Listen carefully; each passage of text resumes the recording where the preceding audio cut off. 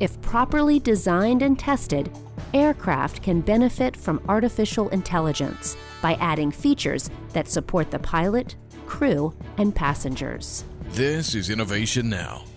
Artificial intelligence refers to computer programs that imitate human-like behavior. These programs can problem solve and make changes in response to the information they've been exposed to, essentially learning from their environment.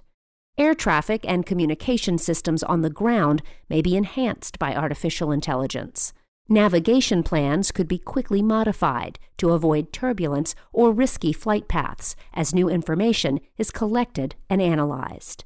So FAA researchers are collaborating with AI developers to identify non-safety critical applications that, by design, have little risk and may lower the cost of air travel for the flying public. And as new applications for artificial intelligence are proposed, FAA scientists and engineers will work with the aviation community to develop guidelines that will ensure the safe integration of these technologies in airborne systems. For Innovation Now, I'm Jennifer Pulley. Innovation Now is produced by the National Institute of Aerospace through collaboration with NASA and is distributed by WHRV.